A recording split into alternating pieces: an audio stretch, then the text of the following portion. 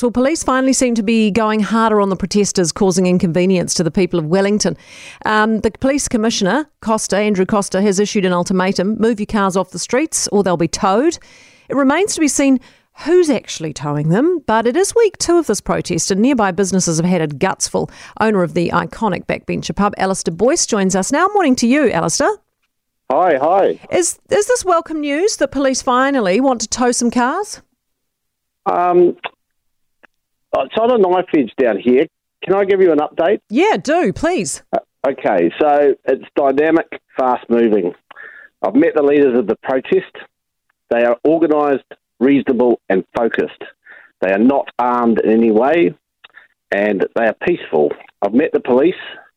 The protesters and the police are meeting and learning to trust each other. They are trying to meet in good faith.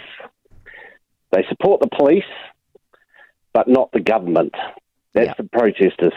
Progress is being made yesterday, but was interrupted by the parliamentary speakers. This is internationally condemned. It galvanises and inflames the protest. Yeah. I've reached out to leading politicians. I'm confident that by the end of the day, we will get a leading politician taking responsibility by meeting the protest leaders. Do you reckon? Who's that going to be? I can't tell you that because this is in good faith. Give us a clue.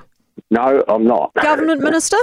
I'm as bad as your husband. I'm not. You're not telling me anything. Is it a government minister? I'm not going to tell you. But I reached out to more than Alistair. No, I've reached out to more than one. Yep. And I know lots of them, as you're probably aware, because I launched Puppets since 1990. Mm-hmm. So I've got a few other notes that I made at 4 o'clock this morning. Gee. Following a tumultuous day yesterday. You're all over it, Alistair. Can I just ask you, are you still open or are you still shut? Have you been able to open? No, the pub's shut, but we moved our roastery to Kaifara Road and I've got a food takeout there. So I'm doing food. It's a multi-site licence out of the Backbencher. Okay. I start work at 5 in the morning and do food. I've got scones in the oven. Good. It's smelling nice. Pleased to hear it. So you see, we're hearing, it is hard for us to get a grip on this the day in, the day out with those of us who are not, there in Wellington at the coalface. It has changed entirely from Has the it? start. I was going to ask you what the mood was, because we're hearing that Wellingtonians are up in arms and furious, but then we're getting all this info. The protesters wrote last night saying, hey, we're peaceful.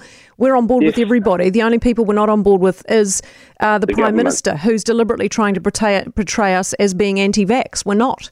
No, they're not anti-vax. Oh, well, there's anti-vaxxers there, obviously. But the primary thing is that they're anti-mandate, okay? Yeah. They're no longer disparate. They're united in condemnation of the government and anti-mandate. The only person truly out of control is the Speaker. Yeah. Oh, he's a disgrace. How do you see it all He is a ending then? disgrace. Are we going to get the tow trucks in, or do you reckon you might be able to, by the end of the day, have your special secret person talk to them? Well, it's only going to help to get a leading politician in dialogue, okay? So dialogue is the key, and then it'll take a week or so, but they need to trust each other, and then they move into dialogue, and then they move into negotiation, and then things will happen. If they tow the vehicles away, they're illegally parked, they should tow them away. Yeah. Okay, so well, I'm very appreciative, and I'm sure we all are, Alistair, that you're so on top of this. Thank you so much for being with us this morning and for being so thorough. And Alistair may yet be the person who wrangles this whole thing to the ground and wraps it all up, and for that we'll be all forever grateful. Alistair Boyce, Backbencher Gastropub owner, who scones in the oven sounds delicious.